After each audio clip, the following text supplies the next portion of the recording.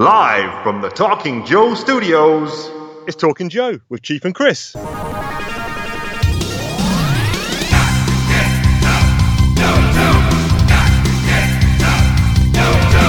Hey, it's me, the Chief, joined by my buddy as always, Diagnostic AT, Christopher McLeod. I always have to do it as a song now. Everything on this bloody show is a song. Yeah. Yes, I'm good, man. How are you doing? I'll start off now. I am tired because I had to kind of semi-coordinate a software release. Yeah, semi-release.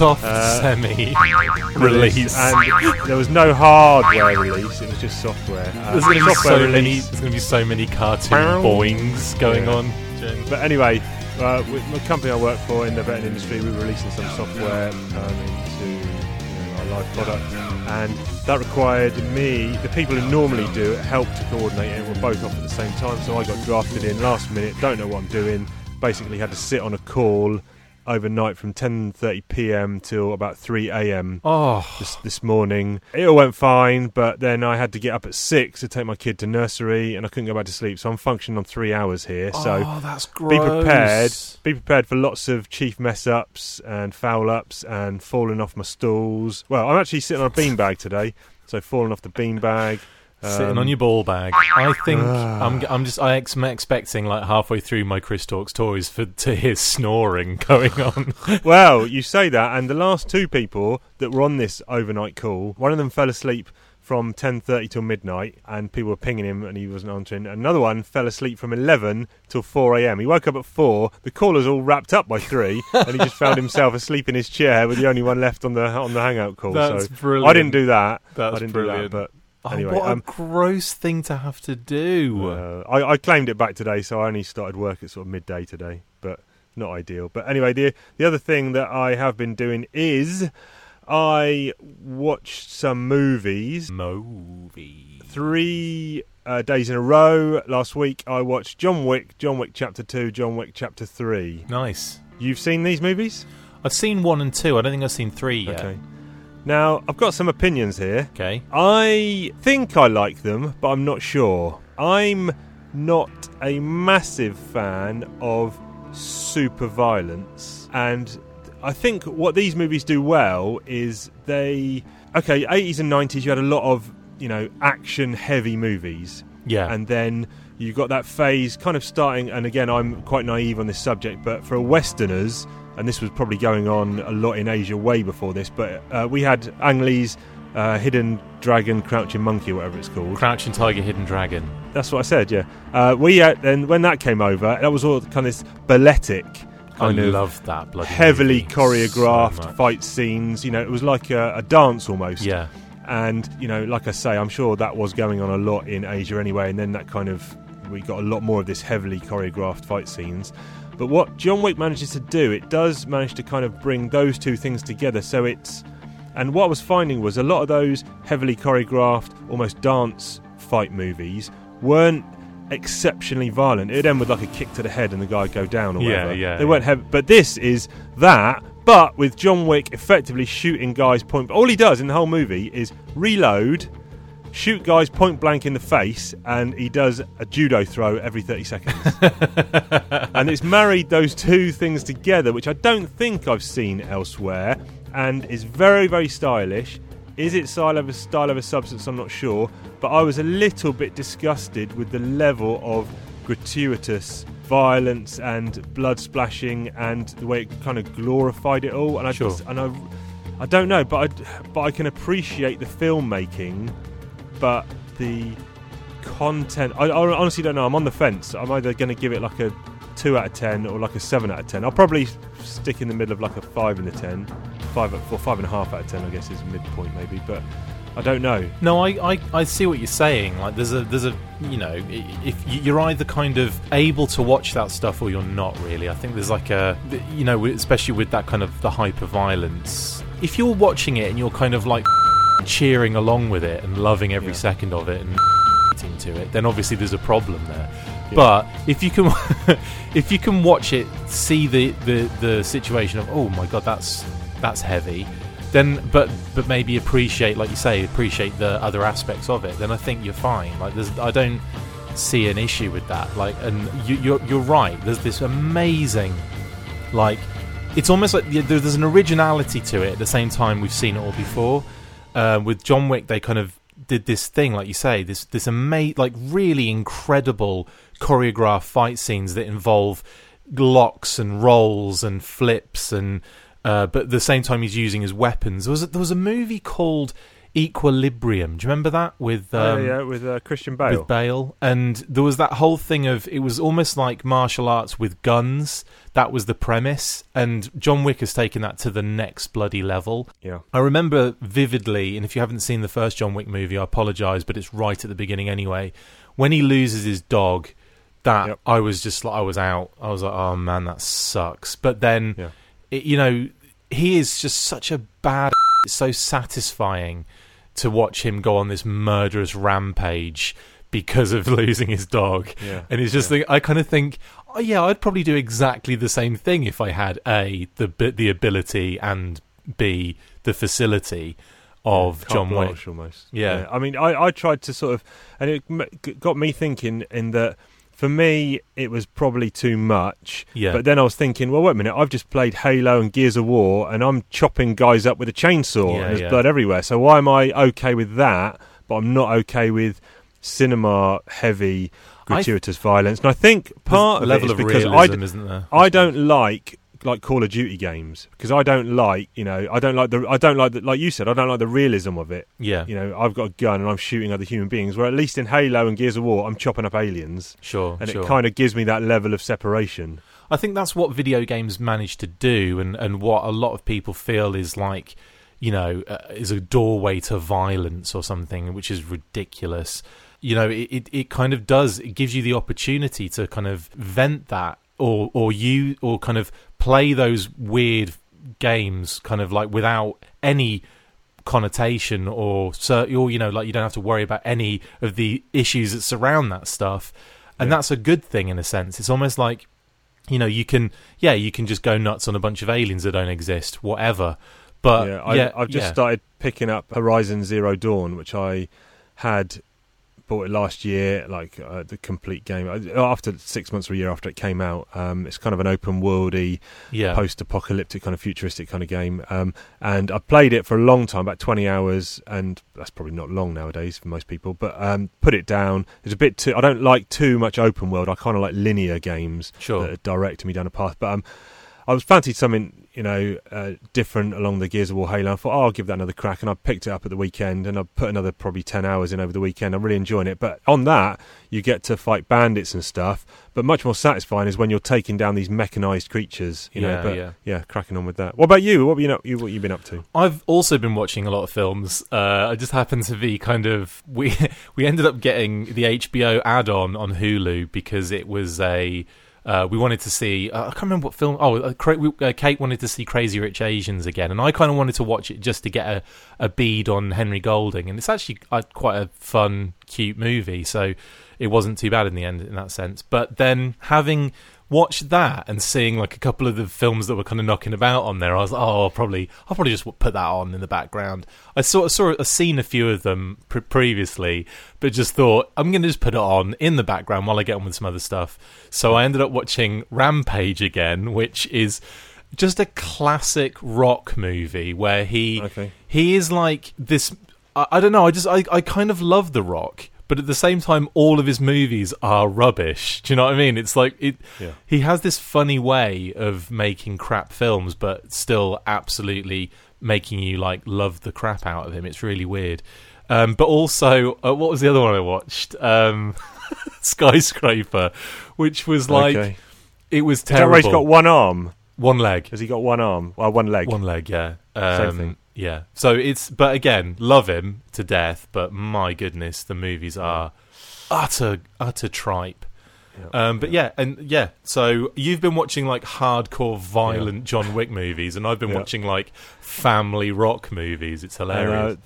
Just rounding out, there's a film I didn't watch this week, and I mentioned this previously to you, Apocalypse Now, the final cut, the Cockaplips. final edit. Yeah. My mate Parky, shout out to Parky. He said, "Oh, let's go and watch this limited release 40th anniversary. It's at the Central Picture House, which is kind of central London. Clues in the name. It's on at 7:15, and I looked it up, and it's like 3 hours, and then there was an hour kind of Q&A documentary afterwards. I was like, oh, it's not going to finish till like 11:30. It's going to take me an hour to get home, and I couldn't do it. So that was supposed to be tomorrow. So there you go. That's a film I didn't watch. So instead of doing that till 3 a.m, you got on a call for work. Yeah. Anyway, this will tie in as a segue to beverage for the show. Beverage for the show. Do-do-do-do-do-do. Beverage for the show. Do-do-do-do-do-do. Now I am gonna go do-do and drink my beverage for the show. So what I have here is, this may help me get out of my funk, because this is Mike Kombucha. Tyson. Oh, right. This is Mike Tyson Black. Wow. Wait a minute. No, I haven't given it its full title. Mike Tyson Black Energy.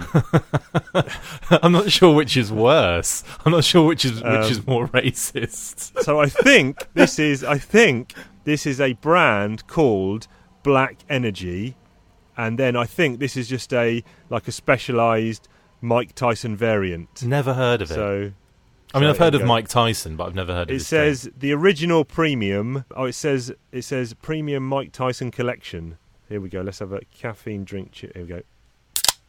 So this is let's have a glug on this. I don't know what I'm expecting. Maybe a Red Bull. I haven't had an energy drink for about 5 years. So let's have a go. It'll probably punch you in the face.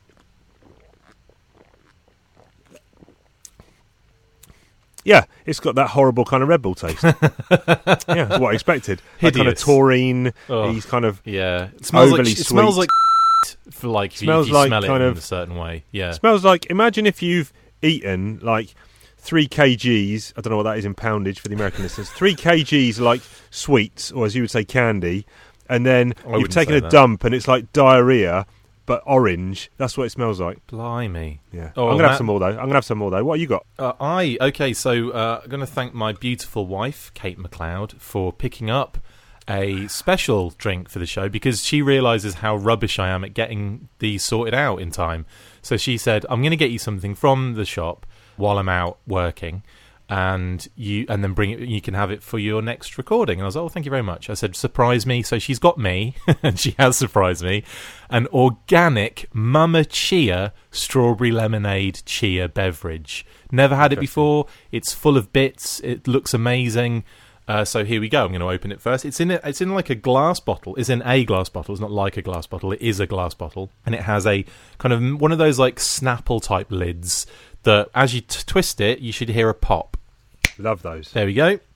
Let's open this, and it says inside that it's very much like Snapple, as it's got a little thing inside the lid, and it says, "Mama Chia, seed your soul. Gratitude is fun for the soul." So, Nice. so I'm very grateful for my wife for doing this. So here we go.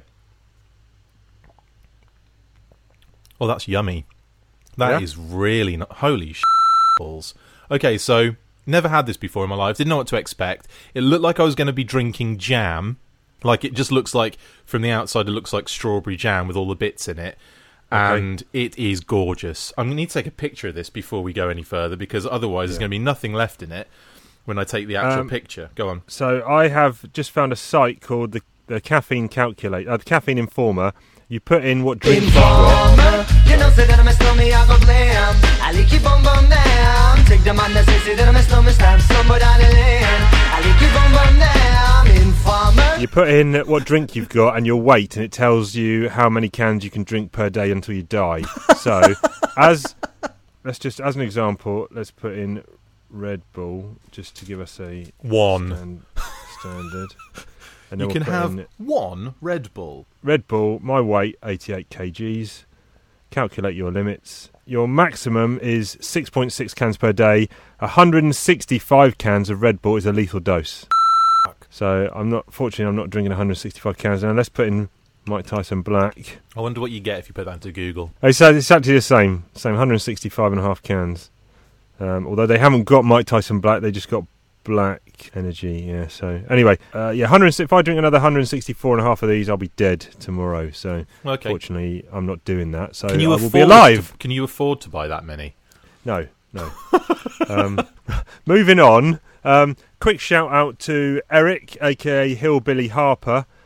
He's contacted us and basically said, enjoying the show. He always comments on all the posts.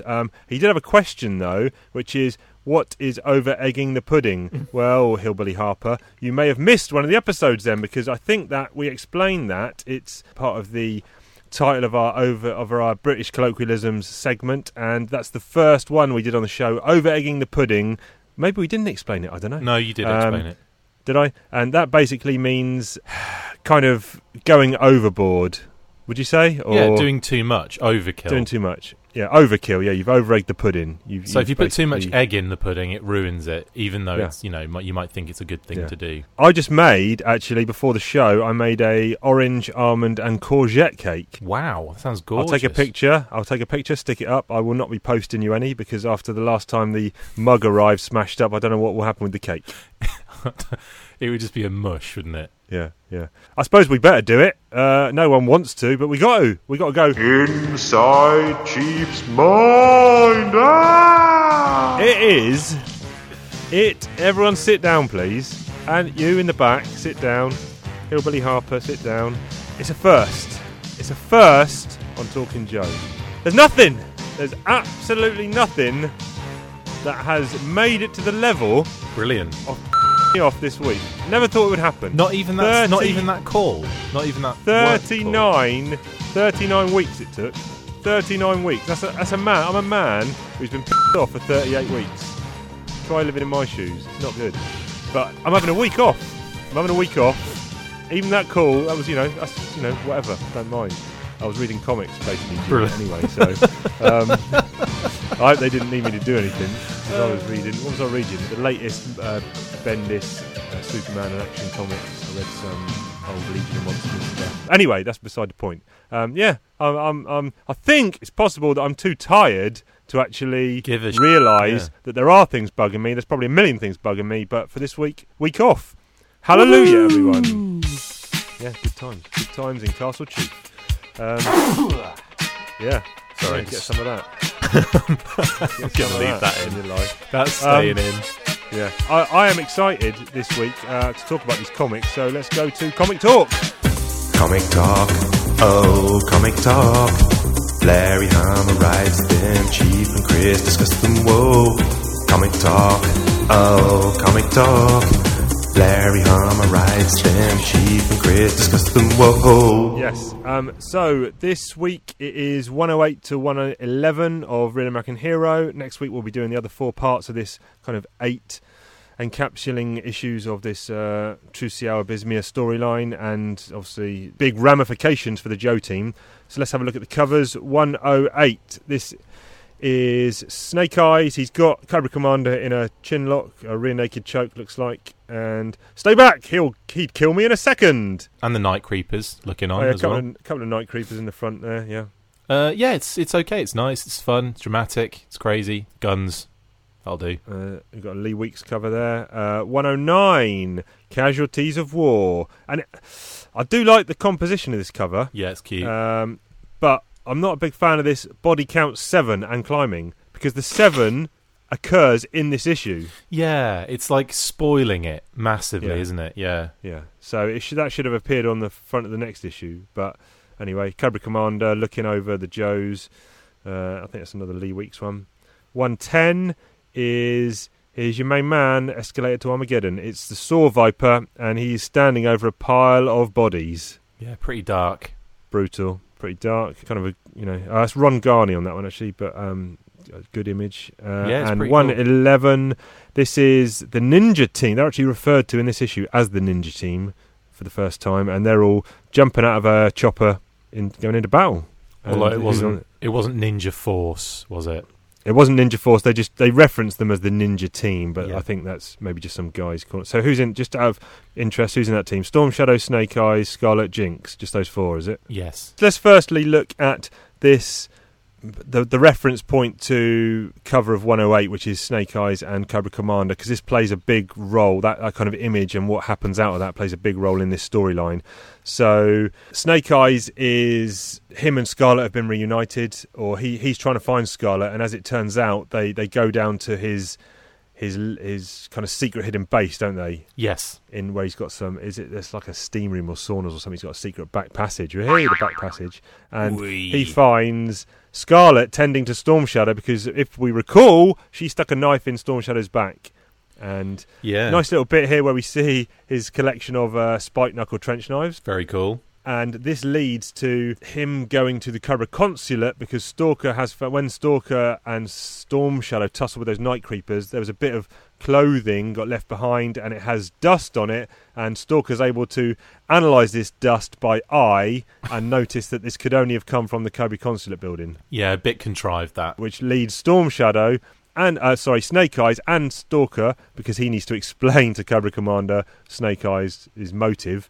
They both go to the Cobra consulate, and Snake Eyes, as Stalker explains, wants Cobra Commander to leave New York City or the US and go back to Cobra Island. Go back to where you came from, you foreign... Oh, hang on, wait. Yeah.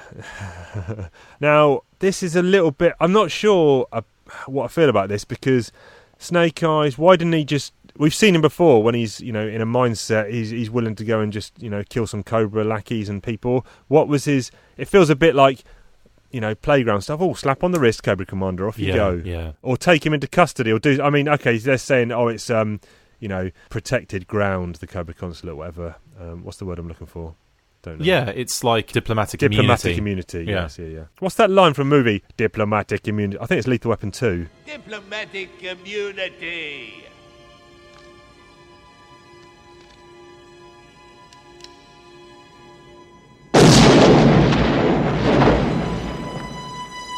Just been revoked. Yeah. Where one of the South African dudes shouts diplomatic immunity and Riggs shoots him in the head.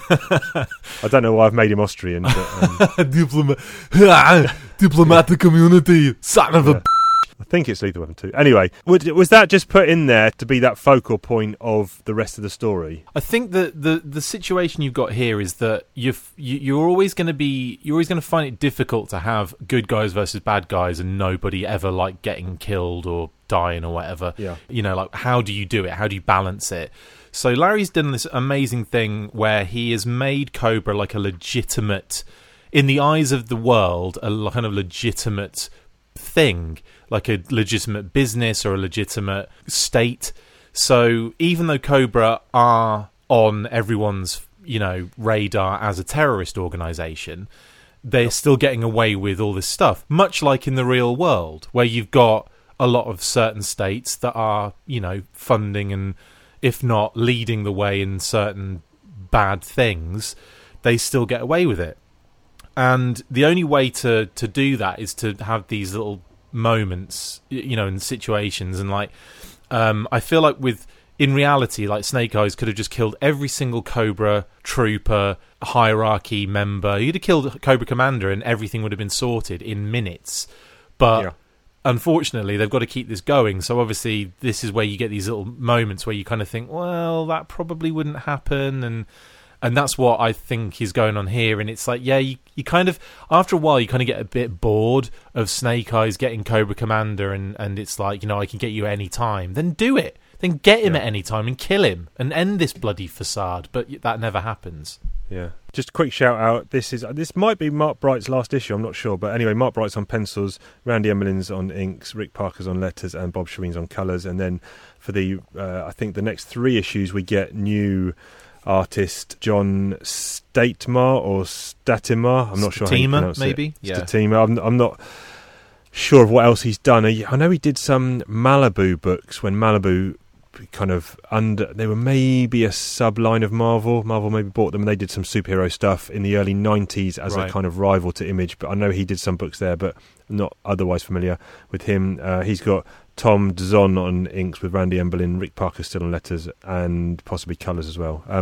But yeah, so that the conclusion of that is Cobra Commander is going back to Cobra Island, and he, in his own head, is thinking, right, I want to keep a low profile for a while. Let's do stuff that's not going to draw the Joe's attention, which is kind of silly because whatever Cobra does, it's going to draw the Joe's attention. Well, especially considering his thing is to invade Benzine. It's like How's that staying under the radar? And he's just invaded Millville, you know, a few months earlier. But anyway, he's like, keep it under the radar. And there's a big kind of miscommunication, if you will, later on with the Crimson Twins that messes everything up for him. Meanwhile, in Trucial Abysmia, yeah, there's a good bit I like here, and just that leads to Snake Eyes finding Storm Shadow, finding where he's gone. Stalker, they're in the hospital, I think, and Stalker's talking to Snake Eyes, and tell him, Fuzzy, they've managed to get this homeless guy called Fuzzy from the subway station, just brought him into the hospital as like an eyewitness. My bottle broke, and them two, the pretty lady and the weirdo in pyjamas, fell under the train and disappeared. Brilliant. Well done for bringing the homeless guy into the hospital just for that little bit, but quite like that. Yeah, meanwhile, in Trucial Abysmia. Yeah. That's it, yeah. Which is somewhere in the Middle East. The Joes are they here, as always, on some kind of advisory capacity, as they always seem to be in all they're attacking terradromes. They're specifically there to mess up Cobra's terradrome setup. Right, yes. That's the mission. That's their mission, is a hit and run job without hit and run, to go in, take out the terradromes and move on. And with no need for extraction, because they just thought it was a regular mission, a very kind of in and out job, and unfortunately, Cobra kind of made contingencies for that for that possible attack, and have set up ambushes pretty much at every escape route, and that's where the Joes basically fall foul to this kind of very poor planning, shall we say. Yeah, and they get kind of captured early on, and this is where the first sense of, wait a minute, because the Joes have never really been captured. I guess they have been captured by Cobra before, but never kind of to this extent, or we've not seen it. And I wonder if, the writing was on the wall in this issue, because you see a lot of the guys who have been captured, and it's guys that we have not seen for a long time. And you got Thunder in there. I mean, has he even been in more than like 4 pages of the comic ever? No, I mean, they really Crankcase, Heavy Metal. Even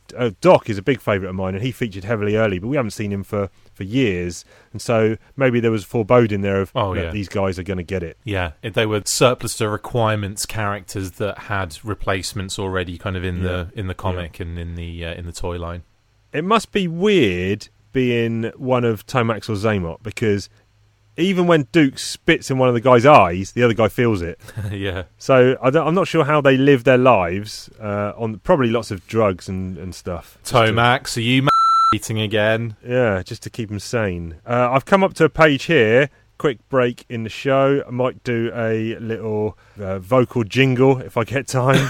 We'll find out later. If you listen to this and there's no vocal jingle, I have not had time. This is a NFL Pro Collector Set books. So it was like trading cards, but they were actually mini, size of trading cards, but mini 8-page books of pictures, stats, and personal information. I never actually saw these live in the flesh. So this is 1990.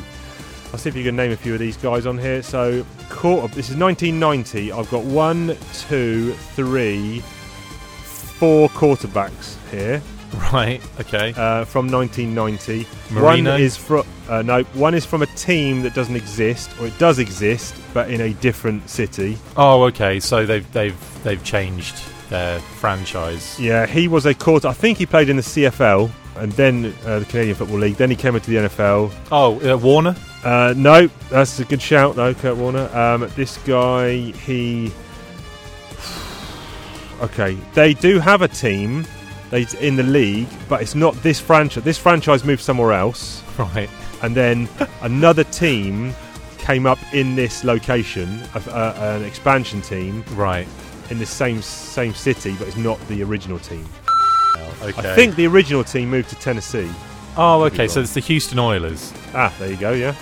I don't know I have no idea who the QB was for the Houston Oilers. Very athletic guy, Warren Moon. Oh, Warren Moon. Yeah, you could have got that, I think. Well, didn't he eventually, or did he play for the Vikings at some point? I think he did play for the Vikings. Yeah. Yeah. If you'd have said Vikings, I think Warren Moon would have been. Well, the next quarterback finished his career at the Vikings, I think. I could be wrong, but made his name for another NFC team. He was another scrambling quarterback. I think he led the league for most touchdowns by a quarterback, most yards by a quarterback for a long time. 90? in 1990. He played in the NFC East for this team, and then he went to the Vikings to finish his career, I think. I'm going to tell you. Shall I tell you? Yeah, go on then. Randall Cunningham. Oh, that's actually that. Yeah, I feel really bad for not getting that. That was gettable. Then you got two AFC guys. One won 2 Super Bowls after having lost 1 or 2 in the final, I think. Aikman? Nope, this is the AFC West team. He's now the something in the head. He's now in the office for this team. Oh, okay. Hang on. Not. No, I can't think of anyone. He was a bit of a scrambling quarterback. He had a massive cannon for an arm. Montana? No, wore number 7. You can do it. You can do it. You can do it. It's not Favre. No. Oh no, forget it. I haven't got John Elway. Elway, why is he the only one I didn't say? I know. This is your I love Elway as well. All right, you got another one here. He is now a commentator. He played in the AFC North. He also wore number 7, in fact. His first name is... It's not really... It's a stupid name. Apologies for anyone else called that. It's... no, that's not even a good clue. That's a terrible clue. It's not Brett Favre, is it? No, his initials are B.E. His first name is the sound like a big cannon makes. Boom. With it. Yeah. There's something else. Add a couple of letters onto the end of that. Boomer. Yes. Boomer. Oh, he's got a really weird surname, hasn't he? Like, yeah. I want to say something like liaison, but it's not. It's Boomer Ezai. No. Yeah. Go on. Go on.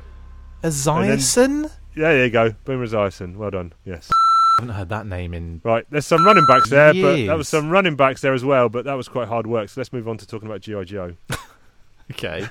And at the end, actually, just before we jump back into the war in the Abysmia, at the end of issue 108, the kid that got saved in Barovia gets taken to Wade Collins' place, and everyone lives happily ever after.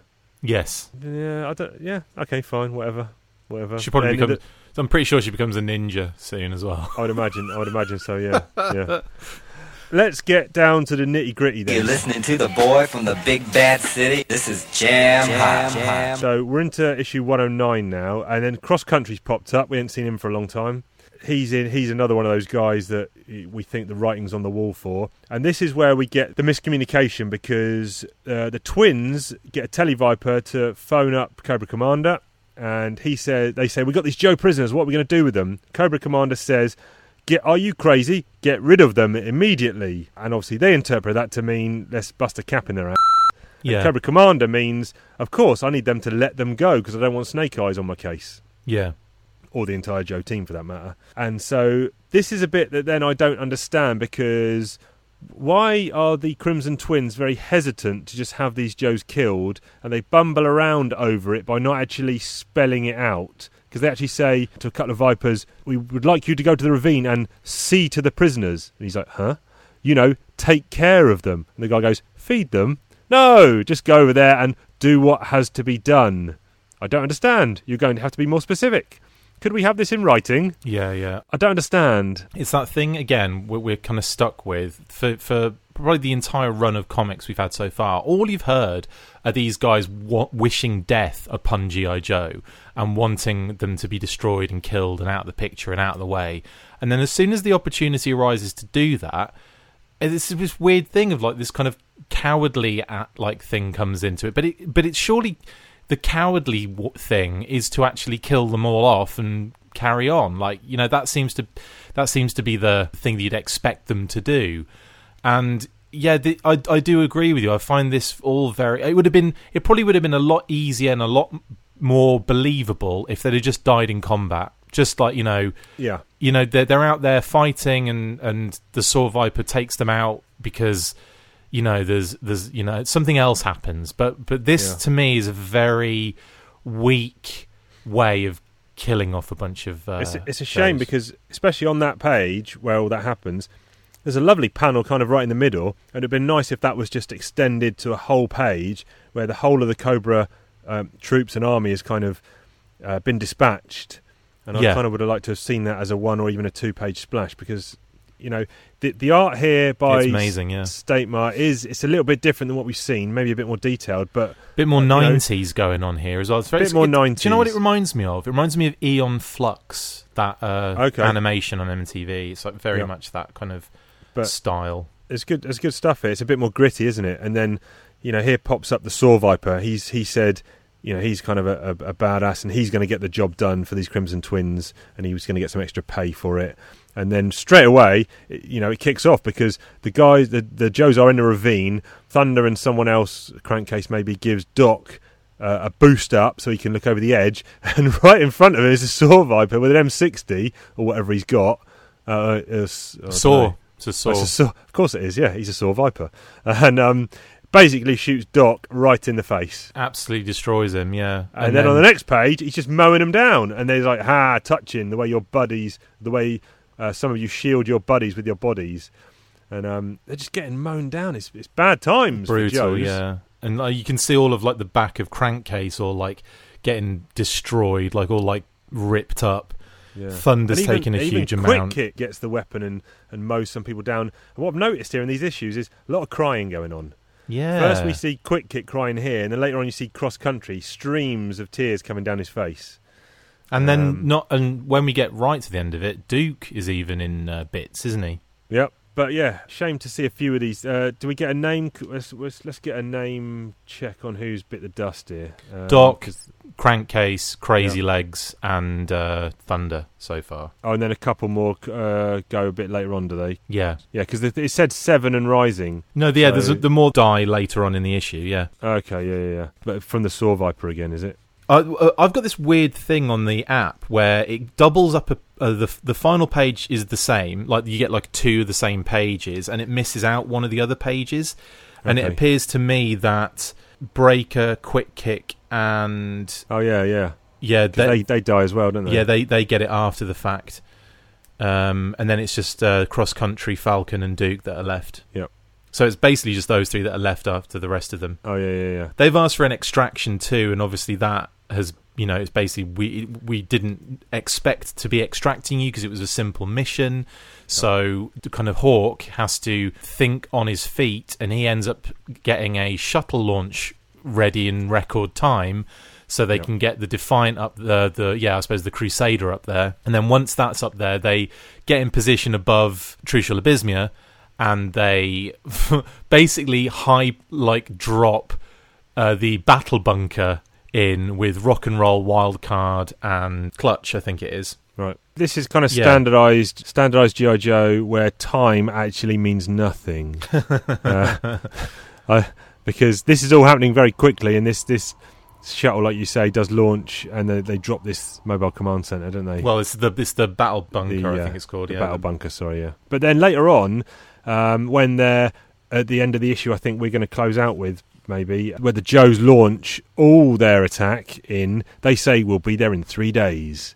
So that kind of flies in the face of everything else we've seen, which happens immediately. But I've just seen actually this is the Rage. That's that vehicle that I'm not really familiar with. This Rage thing gets blown up. That's I think where the other guys die, because Falcon says, "Get the others out, Breaker and Quick Kick." And Cross Country's, "There ain't no others, Lieutenant Falcon," because they all got blown up in this Rage. Yeah. So does that happen off panel? Because I think I'm missing a page. It happens on panel. Okay. I've got a page here where this shuttle's coming down. Let me just see if I can line that up with yours, just to see if I am missing anything. There's a panel in the top left-hand corner. It says "In the Desert," and you've got why is he topless, by the way? Yeah. But you got Duke kind of basically naked, Yeah, I got that page. and then Thum, Womp, Ratatat, Blam. Just get me within range, and I'll waste them. Says the Saw Viper, yada yada yada, dial tone, etc. etc.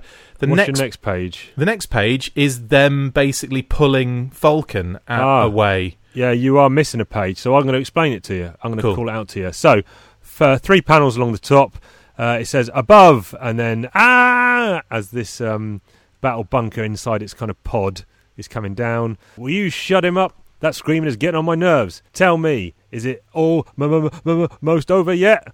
Over?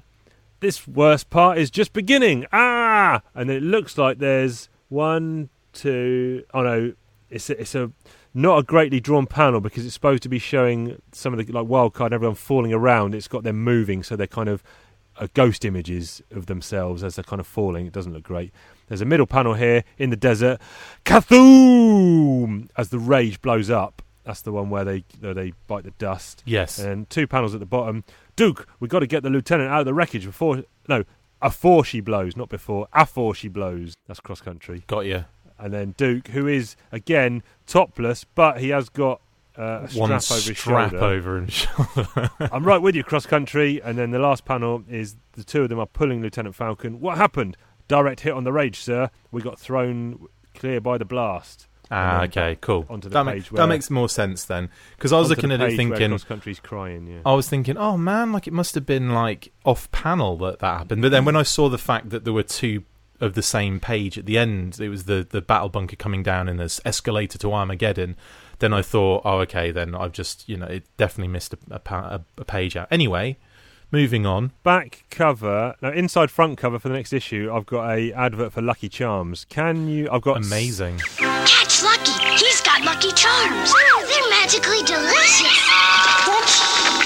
I'll make a magic rope and swing away with me Lucky Charms. The crunchy oat cereal with marshmallow surprises. Pink hearts, yellow moons, orange stars, green clovers and blue diamonds. Must be delicious. Thanks. Where are your Lucky Charms? Right here, my friends. They're part of this good, nutritious breakfast. Frosted Lucky Charms. They're magically delicious. They're magically delicious. I've got 8 shapes here. Can you name the 8 Lucky Charm shapes? God, I don't think I've ever noticed them. A leprechaun? No. A rainbow? No. A treasure chest? No. A ring of some sort? No. Shall I put you out of your misery? I have no idea what they are. A question mark, a heart, a horseshoe, a 4-leaf clover, a 6-pointed star, a diamond, a moon, and something that I'm sure it's not, but it looks like a fish. Yeah, I've never even bothered looking at what the Lucky Charms things were. Anyway, moving on. There was a bit actually earlier in the storyline where the Crimson Twins are saying something like, you know what the real plan is, and they were there, they were blowing up the Joes, whatever, and I was thinking at the time, what was the actual real plan? And was the real plan simply just to take over the oil? Or is that something that was just put in and forgotten about? I'm confused. They're just invading Benzene for oil, aren't they? Because it's but there is a bit. There is a bit. I'm going to try and find it now, or maybe not. Where they mention they trap the Joes. Wasn't the plan that the Joes think is going on? They're setting up terradromes. Is that wasn't that the fake plan? Right, the fake plan is they're setting up terradromes. The real plan is they're going to invade and get the oil. Right, got it. Yeah. Okay. This is where, in this issue, the Cobra Commander finds out that the twins have actually had these prisoners killed and not let go. He's like, excellent, I hope you escorted them to a nice neutral border and let them go. We certainly don't want them embroiled in this little incursion, especially not with a personal grudge. Gulp, let them go. And there's a scene here, it's a little bit sexist, I guess. Oh, yeah, with the random female. Of the random females in tight lycra and heavy cleavage pushing around bits on the map, so to speak. Yeah, it's really weird that. But then again, this is indicative of like the 90s art, isn't it? And you can tell there's been a change in artist in a sense, can't you? Yeah, exactly. And it's the Emir, isn't it? His Highness. Yeah. He has been. Well, he's trying to evacuate before the guys come in the city, and we can see a couple of new vehicles here that I haven't seen before, as well as the Rage, which I wasn't aware of. You get piranhas and hammerheads. Yeah, they were like 90s vehicles. Popped up a lot in the Deke cartoon as well. Okay. I mean, I don't really get a good look at them in the comics, but they look. The hammerhead looks quite cool. Is the hammerhead the big kind of grey and green one? Yeah. The piranhas are the smaller little crafts. Okay, all right. Just like sort of fast attack boats or something. Yeah. Like the devilfish. Right, got it. Yeah, Cobra Commander's absolutely beside himself here when he finds out that 7 G.I. Joes have been shot. And the Saw Viper, I guess he's almost like a big bad supervillain, isn't he? Because he's Yeah. trooper who's been given loads of storyline, loads of personality. He's an absolute scumbag. He's supposed to be hard as nails, just an absolute sadist. He wants to kind of brutalise and murderize and terrorise all these Joes, you know, into the point of walking the bullets up to them rather than shooting them straight on. And I guess that gives him a bit of gravitas, a bit of kind of... Yeah. Well, it's kind of John Wickish in a way, because there's a scene where Duke's saying, "He's mine, you hear me? He's mine," or something like that. You're basically telling Falcon and Cross Country, "You don't lay a hand on him, I'm taking this scumbag down." Totally, yeah. But Duke, as what John Wick wouldn't do, is Duke actually lets him get away, because they trap him, and then he hasn't got a gun, and he's taunting him, saying, "You ain't going to shoot me because I ain't got a gun. Plus, you're in Trucial Bismia illegally, so you better jogon.com." / Yeah, and he's just laughing even more, making him even more of a villain. And so, do you think Duke should have gone full on John Wick on him there or not? I think Duke's fighting his inner Boy Scout in a way, isn't he? Like he wants to always do the right thing, but the revenge is strong right now. But again, he's almost fighting that, and probably what makes him Duke in a sense. Yeah, nice touch there, having Roadblock with an eye patch on, because obviously we know he had some eye troubles in that last storyline. Yeah, nice little touch. And then this is where we get the ninja team. They want to get them in as a recon team, because they're kind of sneaky, whatever. And so they fly in some choppers as a kind of distraction, drop them off, and then deliver the package, if you will, so they can go off and do their stuff. Actually, there's a page here I'm looking on in the next issue. Lady J's got a dangly earring. Have you seen that one? Yep. Not sure. They really it's quite funny how they make a point to really sexualise Lady J at one point in I think the last issue we look at today. Oh yeah. You know, where she's kind of like, it's so hot in the desert, and she's like pulling her like unbuttoning her top, and I'm just thinking like, there's really no need for that at all. It's like so out of place and weird. Quick question for you here. Early on, this is page 4 of the last issue, and Cobra Commander's done a U-turn here. But the twins have basically said, "Nothing to do with us. This was the Saw Viper." They're trying to defend themselves to Cobra Commander. He did it all. And then Cobra Commander's like, "Yeah, give this guy a medal." Yeah, like he switches on it, doesn't he? Yeah. And on the last panel of that page, who is that Cobra Trooper who's got a massive gun? Yep. And there's the text in that panel is, "Tell me all about the shooting, lad. Was it fun?" Which is a bit of a kind of... Do you know what? That is a very good question. It looks... It's so weird. It's like... It's like Big Boa, because it looks like he's got boxing gloves, but then it's like... I think they're handles. I think he's putting his hand in something that's attached to the gun, but then it looks like he's got a shark on his back. Yeah, I'm trying to think. Like, is that like one of the... I think that he's just been made up. We actually get a new Joe here, don't we? We get Cool Breeze. Yes, and he's part of the arrogant. This is the recon support. So these guys are here to support the ninja team. And who have you got? You got Sneak Peek, Stalker, Cool Breeze, and another couple of other guys. I don't think they're possibly named at this point in the storyline. You can tell something's going to happen with him in the coming issues, because they've given him plenty of dialogue and they've made him kind of this arrogant youngster rookie whose Stalker's got to slap down a little bit. So something is going to happen with him, and it does in the coming issues. And then a new faction introduce themselves, and these are... it wouldn't be a war story in G.I. Joe without some kind of counter-revolutionaries. Of course. And these are... Joes think these are the guys who are on their side, but in fact they want to oust Cobra as well as the Emir. So they kind of... The running dog lackeys thing comes out again. The running dog lackeys, yep, standard, love all that. And your man, the Emir, all he's interested in is protecting his oil fields. And they will play a big part coming up as well. Randomly enough, the only one... I noticed, obviously, that shark thing on his back for that character. And there is a shark that comes with the eel version 2 or whatever it is.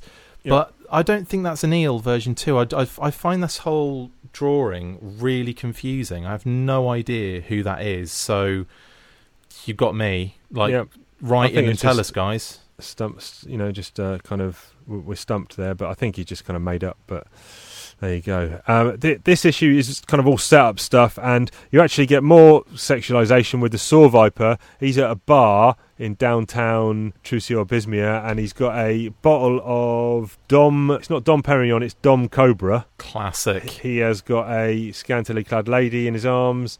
I just lined up them Joes and blew them away like shooting ducks in a barrel. There's the ducks in a barrel thing again. Ducks in a barrel. And then through the window, looking down, is the Ninja Team, who are going to lay some smack down, possibly. Yeah, Snake Eyes and Storm Shadow have kind of like are looking in that skylight, and Scarlet's like, I know what you're both thinking, but you can forget it. The mission comes first. And yeah, that's where we're left. And that's where we're left. Let me just see. I'm going to have a flick through some future issues letters pages, see if anything references. Here we go. I'm just going to read it. I don't know what this letter's about, but I'm going to read it. Yo Joes, I just picked up issue 109 and loved it. Since I love Cobra so much, I thought it was great when that Saw Viper blew away all those Joes. As for the falling mobile battle bunker, well, Wildcard is so stupid he deserves to die. Who's next? How about Low Light, Scoop, Long Range, Bazooka and Lifeline? Anybody else is okay with me. Wait a minute. Did I say anybody? No! Don't kill the ninjas. Please! I love Storm Shadow and I can't believe Scarlet actually stabbed him and almost killed him. Speaking of ninjas, I can't believe Cobra Commander gave in to Snake Eyes and is going back to Cobra Island. The leader of an organisation like Cobra should have some bodily protection. Anyway, if Cobra Commander does return to Cobra Island, have him clean the place up. Face it, there's a huge freighter sitting in the middle of everything. Before I finish, I'll leave you with one last piece of mind. I love the dossiers. Since I just started collecting the comic, the dossiers fill me in on the Noble Joe history. Well, until Tomax and Zaymot become the new Bobby twins, make mine marvel. That was Nick Johnson, 8 Godwin Street, Rye, New York, 10580. And the reply was, there's one... Oh, yeah, because the dossiers in from issue 108, we've started having, kind of file card dossier pieces with original art and, history stuff, they're quite nice. That's one reason the dossiers were created, Nick, so that you, new readers, wouldn't feel left out in the rain without a camo poncho. As for that freighter, you'll be seeing more of it. There you go. That was a interesting little piece on that. So, looking forward to the next issues next time, because I'm not sure if I'm digging the scene here with this storyline so far.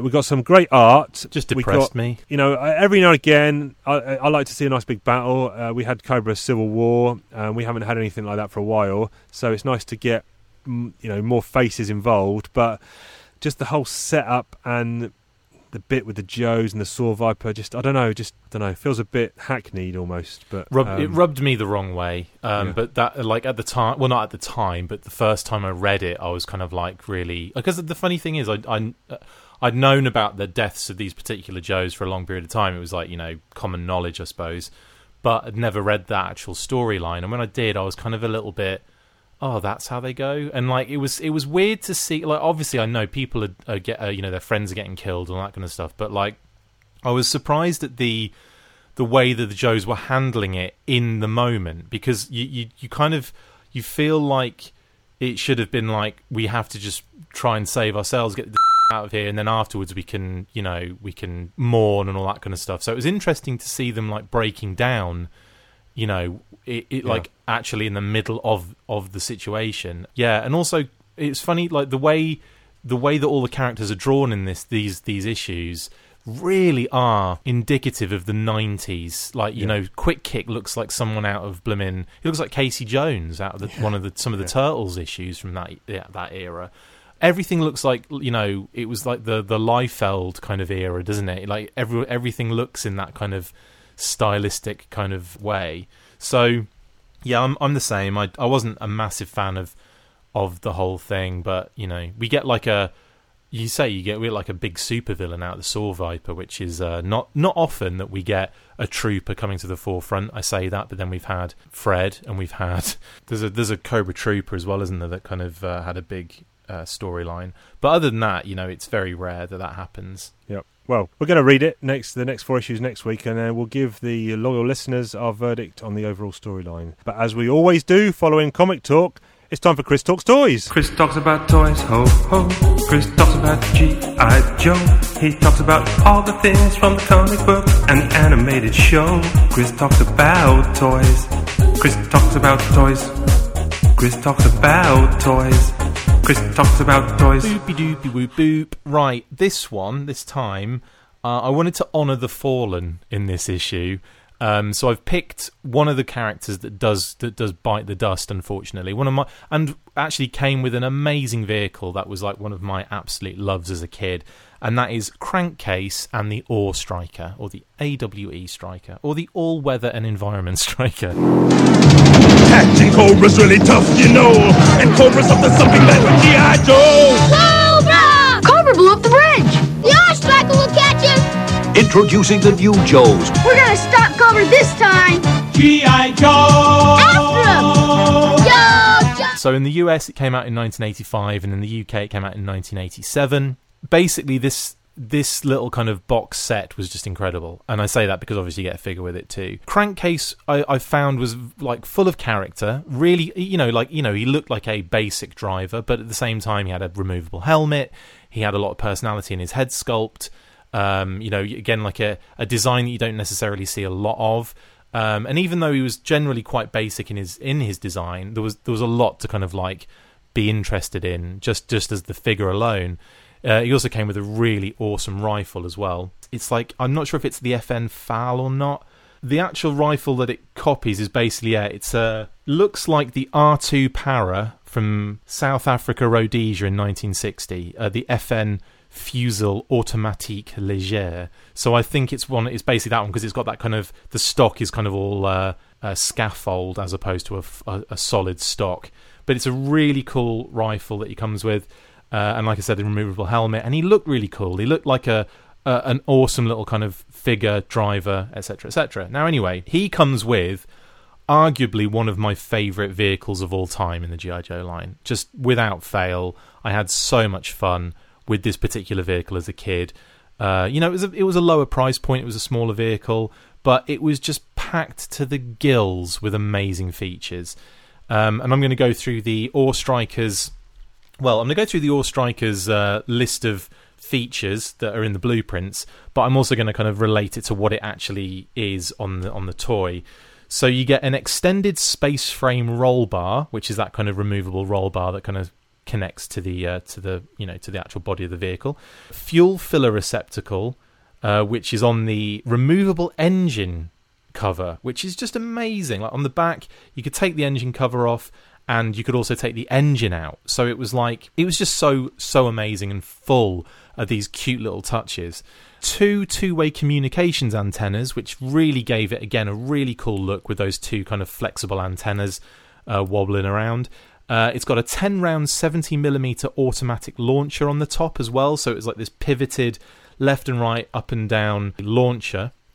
And you could have a figure basically standing on the back of the Ore Striker in between basically on top of the engine cover, and operating that if you wanted to. I mean, I know I did, but basically it's actually an automatic launcher, so you can actually be controlled from the passenger seat in the Ore Striker anyway. So it's not, but I did see a lot of the time there'd also be like a figure holding it like a fake way. It's got quartz halogen headlamps, which obviously didn't work, but had this really cool front bumper with those headlights on the front that really again gave it such a cool look. Advanced infrared sighting fire control camera, which again was this little kind of camera which looked a little bit like a laser or like a gun that sits on the passenger side and is connected with a hose that goes onto like a little clip on the side of the roll bar on the top. So it looks like it's going from the cannon to this little camera. It's also got this amazing set of suspension for both the rear and front tyres. So when you press it down, it flexes, and honestly, just that alone was just really cool feature. On top of that, they gave it steering. They gave it front wheel steering. So if you moved Crankcase's steering wheel, there was this amazing mechanism. If you flipped it upside down, you could see this incredible mechanism underneath the wheels at the front that would allow them to connect and pivot, at the same left and right. So it was just a nuts amount of fun. It was just great. On the side of the vehicle, you also had these like platforms where figures with foot pegs as well could kind of be positioned either side, so you could really stack a bunch of figures on it. I mean, you could have I remember having like 2 figures either side, one at the back, possibly even 2 sitting down in like the engine cover side kind of elements, and obviously the passenger and the driver. And another space, which I never really gave much thought to, was the actual front, the hood or the bonnet. So like on the front they would have, I think it was in Worlds Without End, I want to say it was Breaker, who was, or one of the characters was laying on the front of the hood of the Ore Striker, just like with his hands behind his head, just, you know, like transporting them that way. So I just thought that was really fun and cute in that particular episode of the cartoon. And again, the Ore Striker is so much fun, it's not even funny. So basically the US version and the UK versions do differ in minor ways. The box art is basically the same, where you've got Crankcase, Dusty and Gung Ho. Basically you've got Dusty hanging off the side, you've got Gung Ho in the passenger seat, you've got Crankcase driving it. They had the classic G.I. Joe explosion background, and we had the digital explosion background on ours. Like I said, they came out in 85, we came out in 87, so G.I. Joe had changed to the digital explosion by then. So they were just using that for I suppose all of their things worldwide. On the actual box art itself, obviously it's Action Force International Heroes for us, it's G.I. Joe Real American Hero for them, Ore Striker with 4-wheel suspension, and there's no mention of Crankcase as his name on the UK version. There's a window box on both versions and you can see the character, but it's only the Americans that actually put his code name underneath. We didn't actually do that. And the actual vehicle itself obviously has Action Force, they had to change it to Action Force stickers on the actual vehicle, so there is an element of difference in the art, but it's again just awesome. Loved both. I just absolutely love this vehicle. Now, other thing I want to talk about is Crankcase is his file card, because this really is interesting. There are so many differences between the US one and the UK one. I'm going to read the US one and I'm going to supplant the UK elements in as they arrive. So, Ore Striker driver, codename Crankcase, file name Indiana Elwood G. He's got a serial number in the US, he doesn't in the UK. The serial number is 451615102, and he's got grade E4, which also he doesn't have in the UK as well. Primary military specialty, and I've got, obviously we say speciality in the UK as well, we have an extra I in there. Motor vehicle driver, and secondary military specialty, and this is interesting, again, this has come up a few times, armour in the US, artillery in the UK. So it's interesting that that definition is different, pretty much cut across the board for all of the uses of those terms. There are several ways to get from one place to another in Kansas, and driving fast is most of them. Crankcase was racing street machines when he was 16. This was no great feat, since he had been building them from the time he was 13. He worked the stock car circuit for years until the boredom hit him like a brick wall.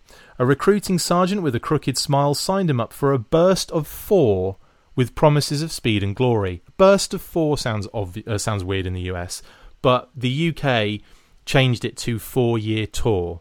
Crankcase graduated Ranger School and Desert Warfare School, and attended the Special Air Service Tactical Driving School under the NATO Exchange Programme. And programme is spelt differently, obviously, in 2 different places. So you've got programme GRAM for the US and GRAMME for us. Qualified Expert M16, M19, 11A1, M60 and TOW. So that, again, we've had quite a few changes already. This is where we get even more. Ever get irritable when you're standing in a line that just doesn't seem to be moving at all? And obviously line is changed to Q for the UK, which I thought was interesting again there. Well, the whole seems to be moving in slow motion to Crankcase all the time. And instead of the whole, we put the whole world. So that's quite interesting too. That's why he's constantly ticked off in the US, but fed up in the UK. I thought that was an interesting change as well. And then the last one, he's just not happy unless he has a wheel in one hand, a shifter in the other, and the wind in his face. And obviously shifter is changed to gear stick for the UK. So I was like, there are so many differences on this card. And at first glance, it doesn't seem to be. And then you kind of get through it and you're like, oh, wow, they've changed a lot on this. So I've always found that really interesting. Usually, obviously, they would change a lot of things like the names and the birthplaces, especially as early as this came out, which is the first Hasbro Action Force release year in '87 in the UK. So it's interesting that we didn't get a change of name or birthplace there, but still really cool. And again, I absolutely loved this vehicle. Like, it's one of my all-time favourite vehicles. I had so much fun with it as a kid, and yeah, it was one of the first things I had. And in the UK, it was like almost as big as, you know, as Flint was used on all the media, and Quick Kick was used on a lot of the media. The Ore Striker was used loads in the comics, advertising, merchandise. It was one of those vehicles that you saw in everything, and it's to this day one of my favourite ever Joe vehicles. And also, you have to kind of tip your cap to Crankcase, who risked his life and saved a lot of his fellow soldiers in the comics. So shout out to Crankcase and a shout out to the Ore Striker. That mother's 6 feet under now. Right, good stuff as always. I was a big fan of the Ore Striker, so that's quality. And yeah, I think might have even been one of my top 3 vehicles of all time, G.I. Joe. Good stuff. Now, you'll recall, if you were listening to this very show about an hour, 55 to an hour ago, that Hillbilly Harper, Eric, was asking about over-egging the pudding. So we're not going to over-egg the pudding, but we are going to talk about British colloquialisms, a.k.a. over-egging the pudding. We got a pudding, we're going to egg it. We got a pudding, we're going to over-egg it. We got a pudding, we got no criticisms. That means it's time for some British colloquialisms. So we did talk about over-egging the pudding. I think you over-egged the pudding a little bit on that intro, but that's fine. I was egging for my life right there. So this week, I was chatting to someone at work. This is a very simple one, and we were talking about meeting up to go out for a drink or something later on. And I said, "Yep, just give me a dog later." Dog and bone phone. There you go. I said, "Give me a dog later." AKA, like you just said, AKA dog and bone phone. Comes around with a Shih Tzu. There you go, mate. Yeah. Give me a call. Give me a call later. Give me a dog. That's my one. That's it. Job done. What's your one? My one is one that I didn't even realise I've been using constantly for the like. I could have used this at any point during our over-egging the puddings, but I'm using the term, and I don't know why so often. Donkey's years, and obviously it means over a long period of time. And suggests a donkey's ears, you know, the length of a donkey's ears. So, yeah, a very simple, straightforward one, but it's one I'm using so often. You know, like, I've been doing that for donkey's years, or he's been doing that, they've been doing that for donkey's years, or whatever. Yep. It's come up a lot. And I thought, I noticed the other day, I'm like, wow, I said this again. And I still think Kate has no idea what I'm talking about when I say it. I don't think I've ever explained that one to her. I'll tell you what it is. It's unbelievable. It's unbelievable, Jeff. Do you know what I've been using in the episode you haven't heard yet, because we've recorded this before we've even posted the last one. This is episode 39, and 38 hasn't even gone live yet. So yeah, we are well ahead of schedule. I finished editing it last night, and I've been dropping in "It's unbelievable, Jeffs" whenever you say that. So it's quite funny. Good stuff. I do have a question, because it's time for Chief Ask Chris a Question. Chief Ask Chris a Question. What'll he say? What'll he do when Chief asks Chris a question? It's funny because you asked me a question like about 67,000 times in this episode. All right. I'll change it. This doesn't feel Chief special anymore. Chris, another question. Chief asks Chris another question, etc. You like a bit of the old exercise, don't you? Yeah. Yeah, there you go. An athletic that was an easy one. Yeah, job done. Join us next week where Chief has a better question. No, when you're partaking in a bit of athleticism, it's a double parter, this one. It's a double whammy. A, do you stretch? And B, if so, what's the most satisfying stretch for you? Okay, so I haven't really done like the extreme kind of stuff for a long time. Like I said, I've mentioned on the previous episode, I was a semi-professional basketball player for a period of time in the United Kingdom for a team called the Kings Lynn Fury. We were in the National League, and you know it was a very difficult. You were a shooting guard. I was actually. What was I in the end? I was. We played a certain way where we utilised the fast break. Bench, so yeah. yeah, I got a lot of bench minutes in. So we would basically, there would be two of us that would literally race up the court as soon as a shot went up from the other team. So we would, be basically playing the percentages on that sense. And by doing that, then we'd have like a long pass down the court, and then one or two of us would just be laying it up all the time. So we'd play almost like, I preferred position was shooting guard at 6'4". I still am. I haven't shrunk it yet or anything.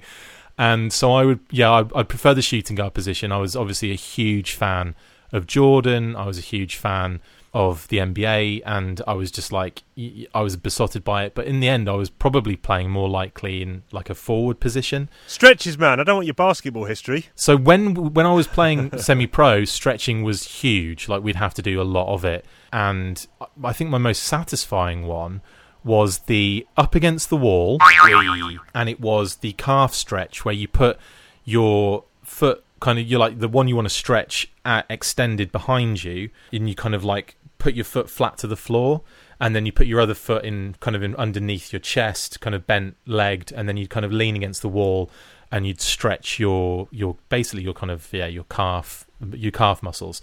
That would be my most satisfying, because I felt like I was in a comfortable position basically, and I felt like I was actually stretching the muscle. Some of the other stretches, I just didn't feel like I was actually doing any good other than just being uncomfortable.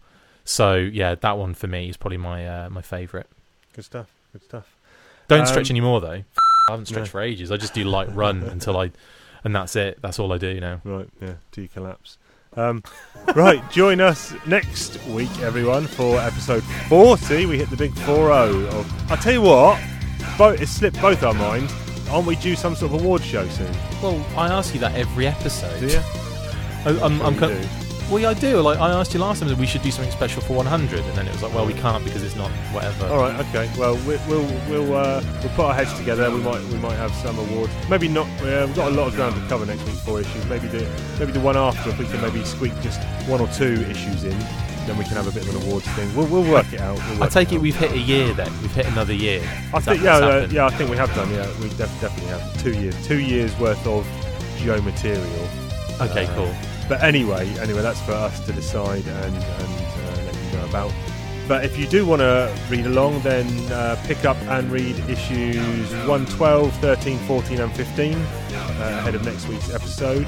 You can find us in all the usual places. Talking_Joe on Twitter, TalkingJoeComics@gmail.com, Talking Joe Comics on Instagram, and Talking Joe, a G.I. Joe podcast on Facebook. If you want to rate and review us, give us 5 stars and all that kind of jazz, do it on iTunes or wherever, Spotify, Podbean, wherever you listen. Give us some of that. We're much love out to you for that. But if the fine people who listen to the show want to get hold of you, how can they do it? Diagnostic80 on Twitter and Instagram, and of course the Full Force podcast on iTunes, Podbean, Stitcher, YouTube, Patreon, Facebook, Twitter, everywhere. I am starting to crash big time. So what I need to do is go and ice that almond, orange and courgette cake, and then probably eat half of it with a cup of tea. That sounds quite nice. And I did post some pictures on Twitter. I tried making a spinach and spring green cannelloni, and it was looking really great. You saw the pictures, didn't you? Yeah, this should have been in your mind. This should have been...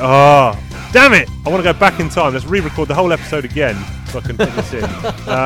I had wilted down all this spinach with some garlic and chilli and spring greens, put it in a blender. I was going to spoon it into these cannelloni tubes, but that's hard work with a spoon, so I was going to get a piping bag, chop the end off and squeeze it in. Hey. And but because my missus, with no plastic in the house anymore, there was no plastic bag to put it in, so I had a paper bag, like a greengrocer's paper bag, put it all in there.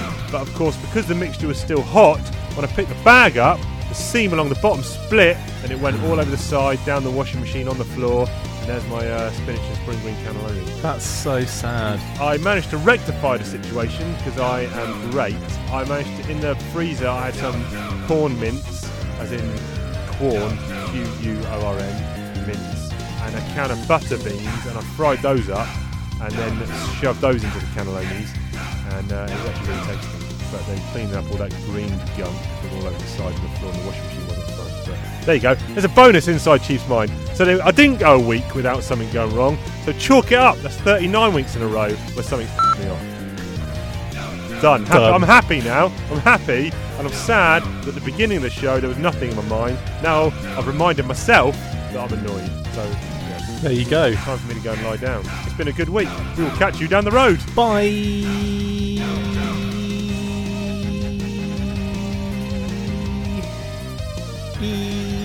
I'll stop now.